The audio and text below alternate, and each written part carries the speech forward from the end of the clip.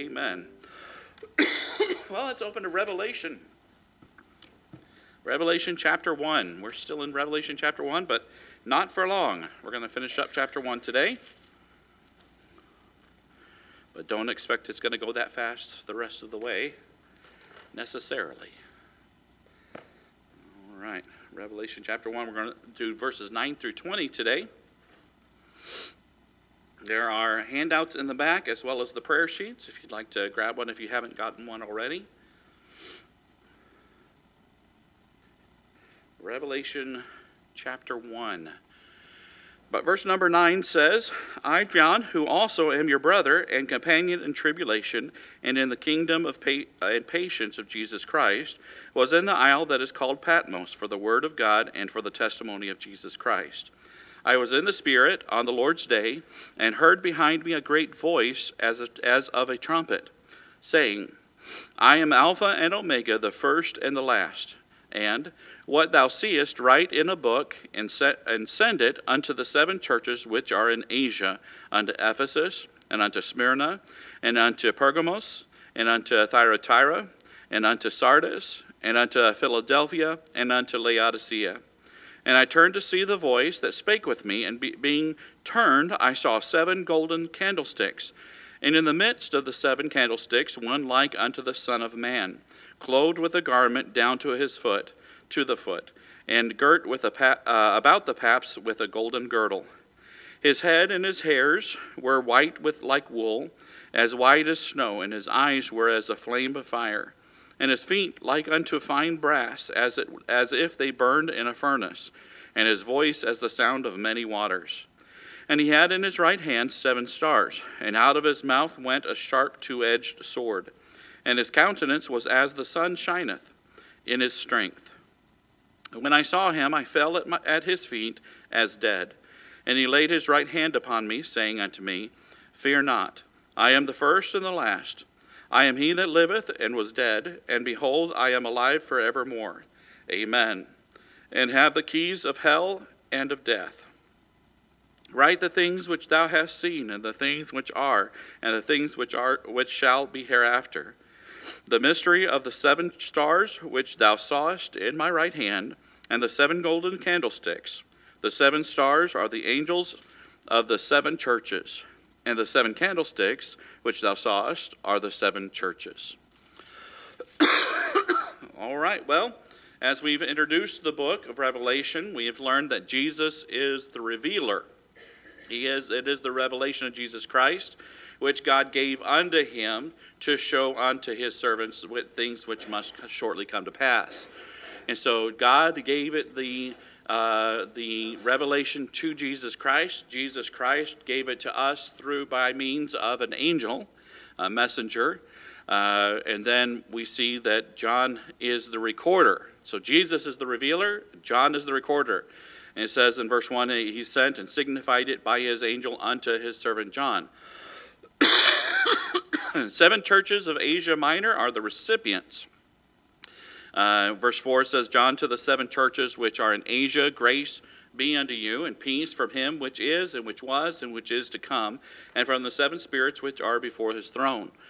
At the conclusion of chapter 1, we get a glimpse of the Patmos Vision. The Apostle John has been banished by the Roman government during the reign of Domitian. Patmos is an island in the Mediterranean Sea near Miletus. And it is a work colony where he was sent and banished there. And Rome was to the west, and Jerusalem was to the east, if that gives you an idea of where he is. Now in this passage here, first we see Roman number 1, the scribe.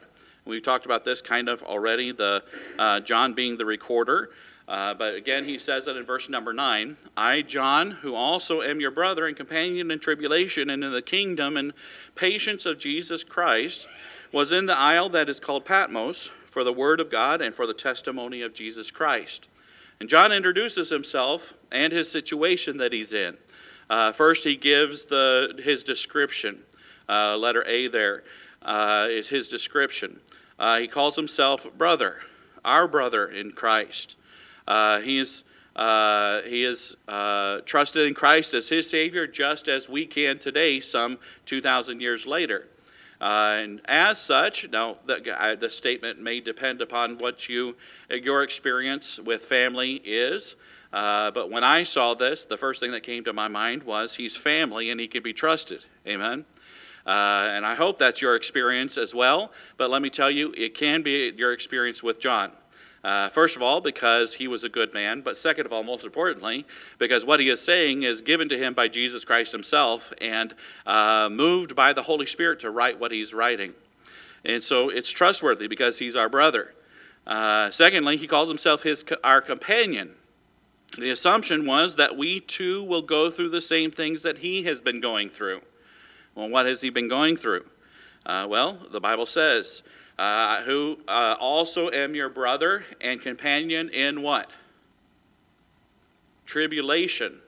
So he is our companion in tribulation. Now, understand that this was first written to the first century church, the churches of Asia Minor. And they were going through persecution just like much of the first century Christians were doing. 2 Timothy chapter 3, verse 12, Paul says, "Yea, and all that will live godly in Christ Jesus shall suffer persecution." We may not suffer to the extent that these Christians have gone through, but yet it may still come in our lifetime. Things can change drastically, very quickly. And so we need to realize that that's just part of being a Christian, is our taking up our cross and following him. And this first century Christians who he was writing to certainly was going through tribulation. Second of all, he says, a companion in tribulation and in the kingdom and patience of Jesus Christ. Boy, aren't you glad he didn't just leave it at tribulation, amen? He's also our companion in the kingdom. Hey, John's going to be our companion in heaven, amen? We're going to get to talk to him. I love that song. Let's see if I can remember the song title, though. What is that? Where, I guess it's gone. But I'm walking through heaven, and I was saying, talk to Timothy, and and the names of the different people. Does anybody know that song at all? Well, anyways, Hallelujah Square, I think is what it is, maybe. But that's a good old Southern gospel song. We'll have to sing it sometime. But talking about the different people that I want to see, but I want to see Jesus. That wasn't Hallelujah Square. That was something else. Well, anyways, Hallelujah Square is good too. Anyways, he's going to be our companion in the kingdom. Amen. What a great thing. What an amazing thing to be able to know that we're going to be able to talk to him and tell me about what you saw. Maybe we'll have already seen it by then. I don't know. But tell me about what you saw and what all this things was like to be taken like that and see those things. And John's focus wasn't just on the trials, though, but the reward also. And when you're going through tribulation, it would be very wise to not just think about the situation that you're in. Amen. But also think about the reward that is coming and be encouraged and lifted up in Christ. And then he talks about not just the description here, but he talks about the location. Where is he? He is at Patmos. Patmos was a desolate, rocky island where people were banished and were forced to labor. Why was John there? Well, he says it in this verse, for the word of God. He was preaching the gospel, and they didn't like what he was preaching, and so they eventually, most likely after telling him to stop, but he wouldn't stop, they eventually sent him to Patmos, the Isle of Patmos. But also, there was something else that he was doing. He was also sent there because for the testimony of Christ. He was preaching God's word, but he was also preaching about Jesus Christ and the testimony that he saw personally of what Jesus Christ lived. And but not only that, but he testified like Paul. He preached Christ and him crucified. He didn't stick away. I started to say something and then I veered to the left there. But anyways, that's what happens whenever I'm ADD today, for really strongly today. So we'll just bear with me and try to keep up. Anyways, so the scribe here is given his description and his location, what he is, who he is, and where he is. And now we see in verse 10, secondly, the situation. The situation. Verse 10 says, I was in the Spirit on the Lord's day. and I heard behind me a great voice as a trumpet. What was John experiencing here? There's some disagreement about the interpretation of this exactly, but I'll tell you what I believe is said here. In fact, I'll probably tell you both sides of it, because either one of them, it doesn't matter. It doesn't change the truth in any way. First of all, we see that he was, letter A, in the Spirit. And that's a key word there. Some believe that this just means that the Spirit showed him these things. He was moved by the Holy Spirit and just really worshiping the Lord, and the Holy Spirit moved him, and then he was saw this vision because of that. Some believe that he was physically transported there. The Spirit moved him there. He was fellowshipping with the Holy Spirit, and the Holy Spirit moved him there physically. But we do agree that the Holy Spirit showed him this vision. I believe he was physically on Patmos, but spiritually shown these scenes. I think he was transported through time and shown things that will happen in the future, and I'll tell you why in just a minute. But in fact, that leads us right to the next one. It says, he is in the Spirit on the Lord's day. That's letter B. He was on the Lord's day. He is in the Spirit, or by the work of the Holy Spirit, he was on the Lord's day. On the Lord's day, the word on is translated from the Greek word en, E-N. At least transliterated, it's that way. It can be translated in, it can be translated on, it can be translated at, and it can be translated by, depending on the context of what is there. All of them have to speak to the place of the happening. And so it all means basically the same thing. It may come more naturally saying it one way or another. And for this reason, I do not believe that this is speaking of the first day of the week, as some believe. When he says on the Lord's day. I'm not dogmatic about this view. This is just what I feel based on some other things that are in this passage. But some believe this is Sunday, and they might be right.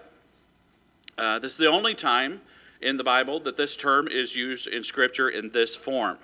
Now, the exact same words are used many times, but the words are reversed. And it's just two words. And all throughout the rest of Scripture, it's reversed, and it says the day of the Lord. And here only is it the Lord's day. And so because of that, some will interpret that as being, well, that must be Sunday. It's the only time Sunday is called the Lord's day in the Bible. But the other time, everywhere else, these two words are used to speak of the second coming of Christ. I personally believe that he was transported in the Spirit to the day of the Lord. Again, I'm not dogmatic about that, and it really doesn't matter because the bottom line is the bottom line. He was shown this vision. But I believe that he was transported from his time in AD 2030, something like that, and transported to the day of the Lord after the rapture, after the 7-day tribulation, really. It should be even further. Or at least to the day when judgments start to come. Again, I'm not dogmatic about it, but again, it really doesn't matter which way you read that. The final result is the same. I lean more towards the idea that he was transported by the Holy Spirit to the Lord's day, but that's just me, maybe. When John sees things that were, from this perspective, he is looking back on the church age. And so he is there in that future, and when he sees the things that were, he speaks to the past. And what he's writing here, he tells them to write what things were, what things are, and what things are to come. And what he's writing here in the next section is the things that were past, and the only time that can be is at the end, at the tribulation at least, at the beginning of the tribulation at least, if not the second coming of Christ. John is there. He hears the voice behind him, a voice that is powerful like a trumpet. And now we are introduced to Roman numeral 3, the speaker. Verse 11 says, saying, I am Alpha and Omega, the first and the last. And what thou seest, write in a book, and send it unto the 7 churches which are in Asia, unto Ephesus, and unto Smyrna, and unto Pergamos, and unto Thyatira, and unto Sardis, and unto Philadelphia, and unto Laodicea. He gives, first of all, a description of of who this is that's speaking. He hears the voice. He has not seen the person yet. He has not seen the person that is speaking. So he is just giving the description that he is given audibly. So we looked at this last week a little bit whenever we looked at verse number 8. But he says somewhat the same things here. And some versions don't have this in their Bible. But the same description is given multiple times in Revelation, and there's nothing new being given here that's not being given somewhere else. But his voice says that he is number 1, Alpha and Omega. We talked last week about this being the first and the last letter of the alphabet. We say, when we talk about something being all of something, we say from A to Z, Well, this is exactly what's being said here, Alpha and Omega. It's everything in between. Show that next slide up there. Anybody recognize this logo? How many of you think that that's a smile underneath there? Notice it's an arrow, and it's pointing from A to Z. Why? Because they sell everything from A to Z. And that's their logo. Because they're saying, hey, you can come here to buy subliminally. A lot of people don't even realize it, but subliminally, they're saying we sell everything from A to Z. And that is what he is. He is our all in all. He is Alpha and Omega, the beginning and the end. And he continues and says that he is the number 2, first and last. I don't think that's on your notes, but you can write it in. He is the first and last. When time began, he was there. When time will end, he will be there. Amen? And once he introduces himself, then he gives his declaration. His declaration, letter B. And he tells them, I want you to write. Okay? Verse 11 says, I am an Alpha and Omega, the first and the last. And what thou seest, write in a book. He says, I want you to write what you see so that these people can know what you see. Jesus is revealing it to John by way of the angel, and John is to send this to the churches. Now, he says the book in the King James. I don't know what other versions say because I didn't look, but other versions may say scroll. It's literally a scroll. Of course, they didn't have leather-bound and binded books then, but it's the same thing. It's the idea of what we're talking about here, writing it so that they can be sent to other people. And then he says, so he wants him to write it. His declaration is, write this, and then I want you to send it. Send it to the 7 churches in Asia. Now, this is not, of course, Asia as we know it, as we call Asia. This is Asia Minor. These 7 churches that he is writing to are all located in what is now modern-day Turkey. This is the area where John had spent the majority of his previous years. So he was very familiar with these churches and even their pastors. And then John says that he turned, when he heard the voice, he turned and he saw the speaker. And then he gives not only his description of what he says he is, his declaration, what he says, but then he begins to describe his details.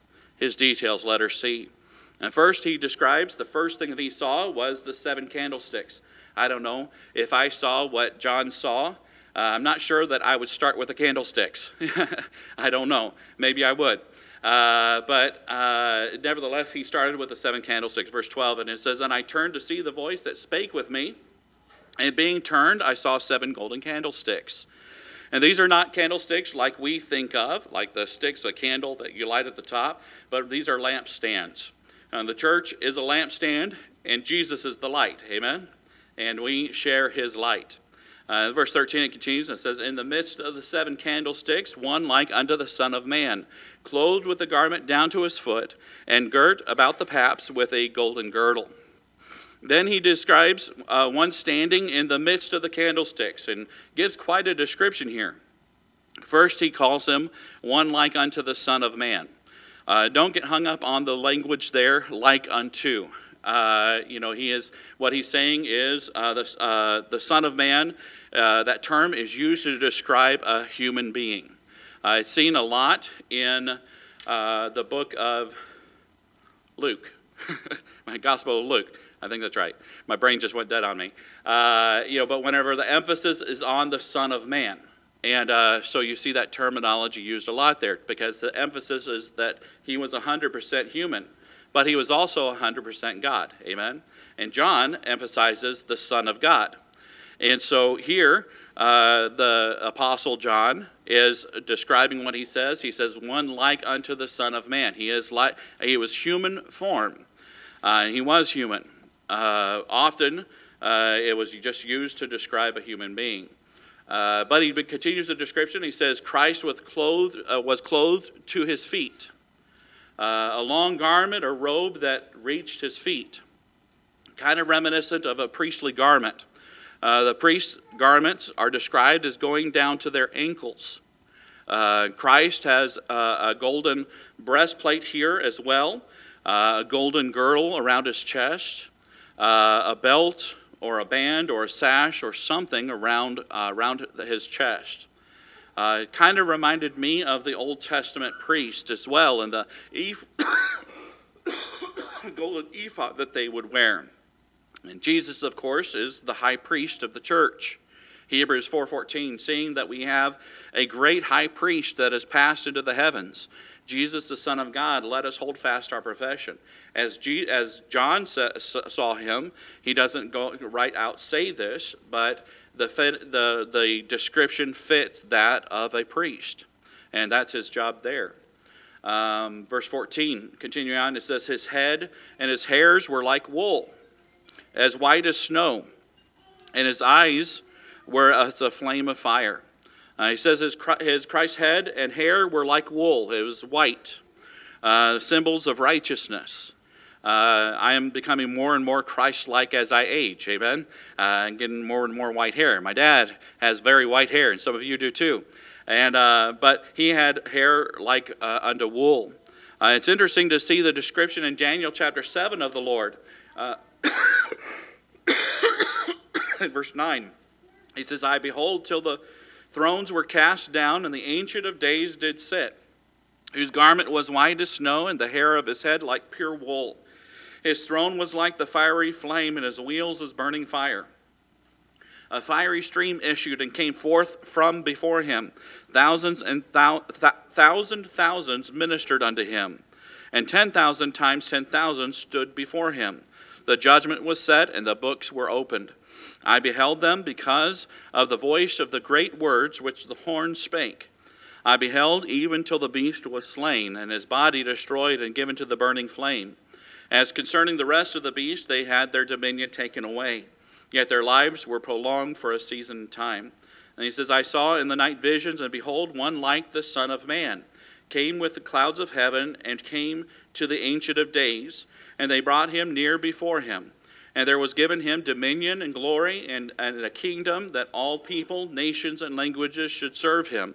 His dominion is an everlasting dominion, which shall not pass away, in his kingdom that which shall not be destroyed.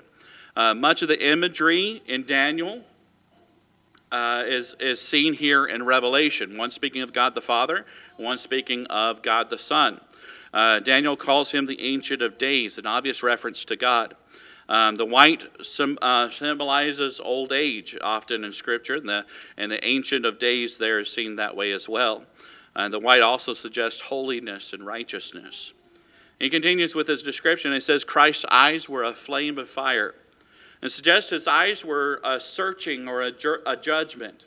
It's showing that he can see through our deceptions. He's omniscient. He knows everything, and you can't deceive him. In continuing verse 15, he says, and his feet like unto fine brass, as if they burned in a furnace, and his voice as the sound of many waters.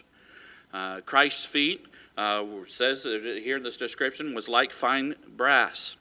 It seems to suggest that they were glowing, or at least like a metal that has been highly refined. And this word is only used in Revelation, this Greek word that's used here. And it seems to be a compound Greek word for the word for metals such as brass and bronze, and the term for frankincense may be referring to the whiteness of frankincense, the glowing. It looks like a glow a little bit. And frankincense is a whitish, yellowish, gum-like material resin that almost seems to glow. And so perhaps this is how John is describing the feet that seem to glow. And the bronze altar in the temple was used for making sacrifices for sin. As such, bronze is often a symbol of justice or judgment. Once on this earth, Satan bruised his heel at Calvary, but now his enemies will be made his footstool, and Jesus will bruise his head. And he'll have the final judgment. And then John describes Christ's voice. His voice was as many waters. This made me think of going to see Bernie Falls. Whenever we lived in Bernie, California, up in the mountains, there was a big waterfall that was there, and it would come over the top with a river that was on top of the cliff would fall over the falls. But there were lava tubes all throughout that area from a volcano that exploded, or whatever you call it, erupted back in the early 1900s, and it went underground at places and burned through the ground and created these tubes. The river there, Pitt River, will go on top the ground like normal, but at parts of the land, it'll actually go underground in those lava tubes, and the entire river will just disappear. Then it'll hit the end of one of those lava tubes, and it shoots back up on top and goes like a normal river again. Well, at this part, there are tiny holes all throughout the cliff face from that lava rock, and the water comes over the edge. Majority of the water comes over the edge, but also all throughout the whole cliff edge, it comes out of the cliff itself as well. And it's a really beautiful waterfall, but the thing that gets me about the waterfall is how loud it is. It's a lot of water coming over that waterfall every moment, and it's very loud. In fact, if you're standing there with family or friends, you have to speak up in order to be heard and hear each other, because the sound of many waters is very loud. You can hardly hear. At the beginning, his voice is described as like a trumpet. Now it's a voice like many waters. And there's no doubt of his leadership. Amen? No doubt of his authority. You can't argue with the voice of God. Psalm 93:4 also says something similar. It says, "The Lord on high is mightier than the noise of many waters, yea, than the mighty waves of the sea." There are other verses as well that speak of this, but it speaks to the nations that oppose God, but they are not mighty enough. He is mightier than they. And it must have been strange for John, I think, the disciple whom Jesus loved, the one who laid upon his breast in that upper room, to see Jesus like this. Now in Revelation 1, verse 16, he says that it talks about his hand. In his hand he held 7 stars, he says.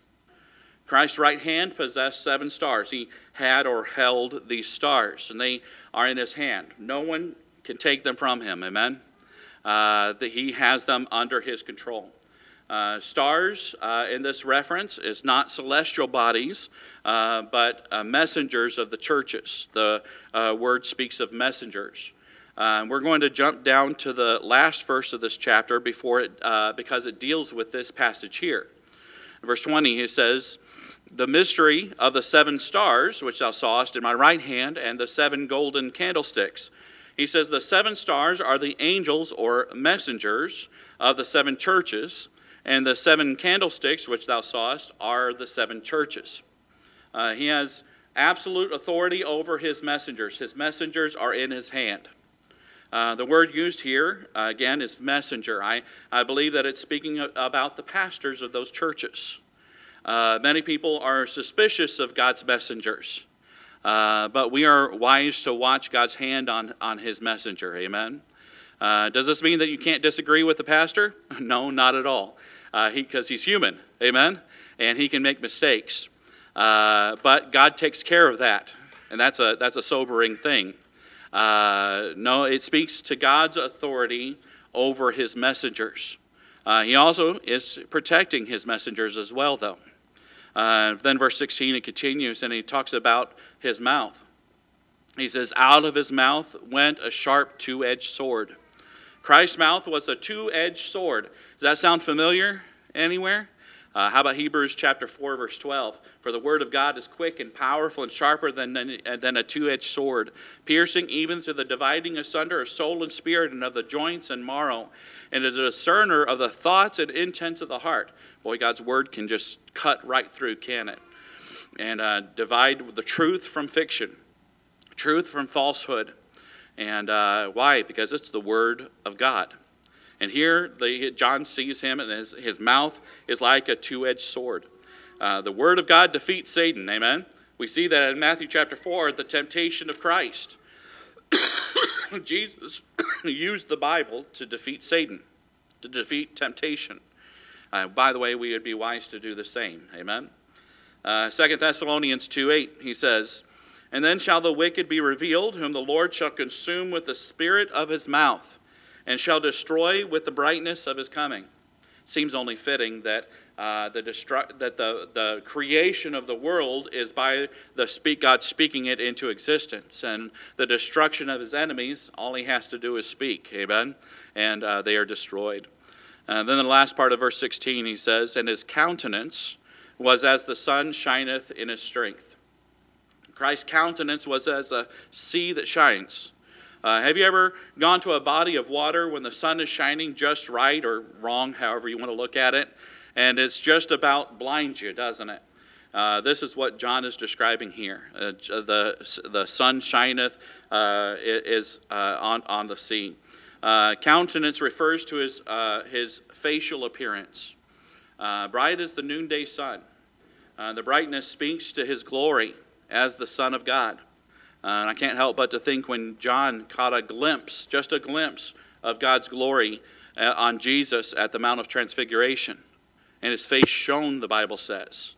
Or Paul's experience on the road to Damascus in Acts 9:3, he says, and as he journeyed, he came near Damascus, and suddenly there shined round about him a light from heaven. And his countenance shines forth. He is the Son of righteousness. And this is a powerful view of the Lord Jesus Christ here. Boy, what a sight. A sight like this would have quite an effect on a person, don't you think? It affected John so much that he fell at his feet as if he were dead, he says. Verse 17. And perhaps he passed out.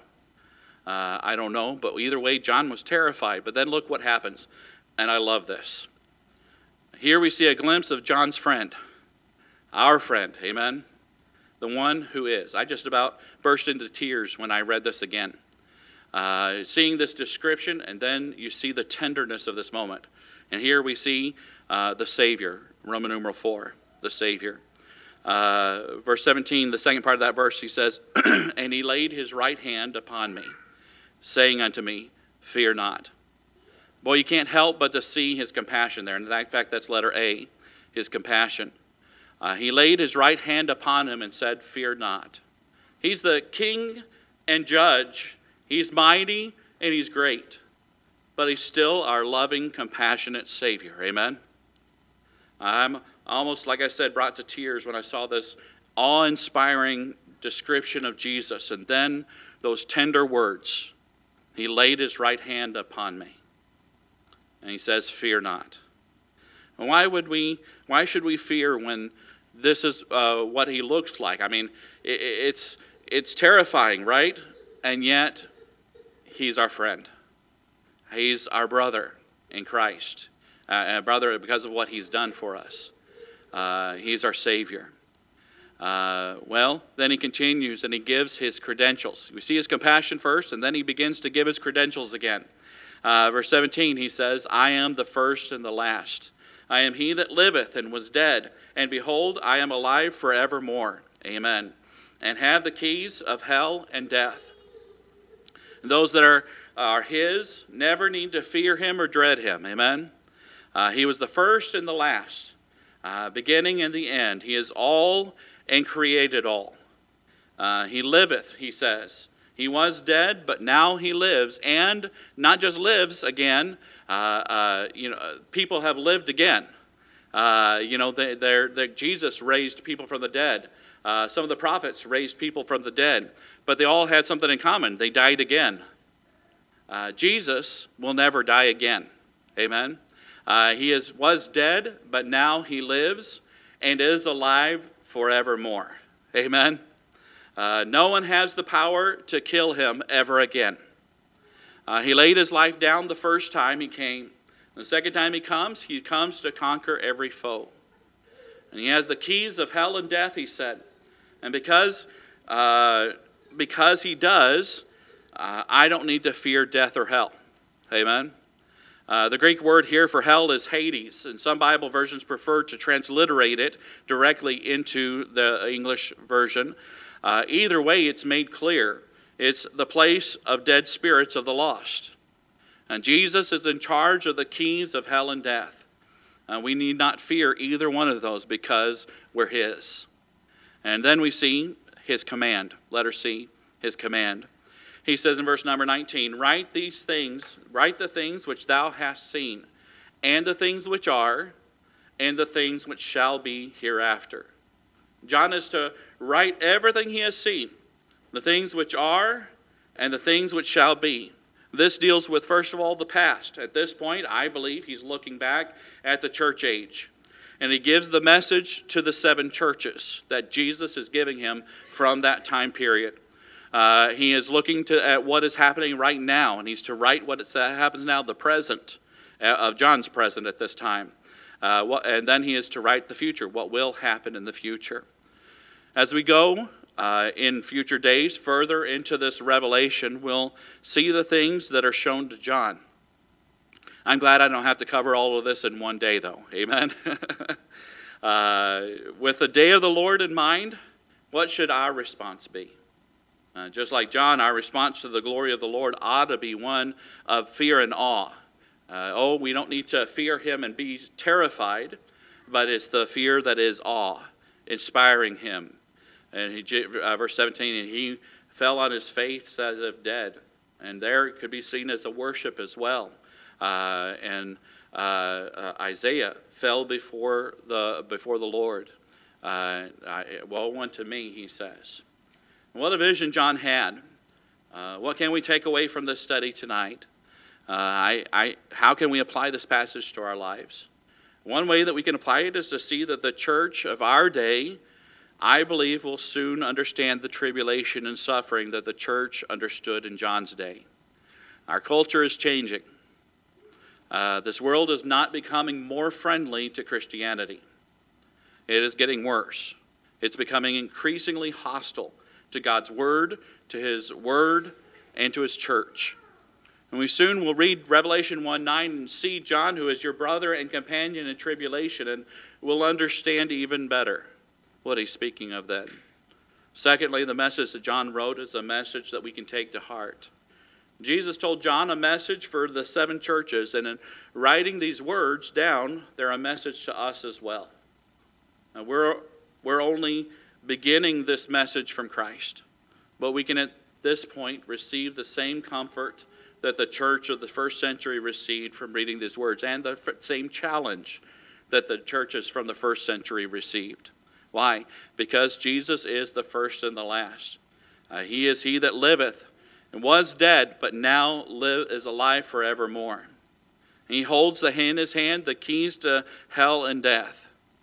Our God and Savior Jesus Christ is in control. Tribulation may come, and eventually it will come, but God is in control. Even if we are brought to death through persecution, they can't win. They may take our body, but they'll never take our soul, because Jesus holds the keys to death. He is the first fruit of the resurrection, and we too will live again. And because he lives, I will live too. Amen? As we go through the study of Revelation, I don't want to spread fear. No, Jesus began his message with the words, fear not. Amen? And that is the overwhelming story of Revelation, is to see Jesus for who he is. Amen? Well, let's take some prayer requests tonight.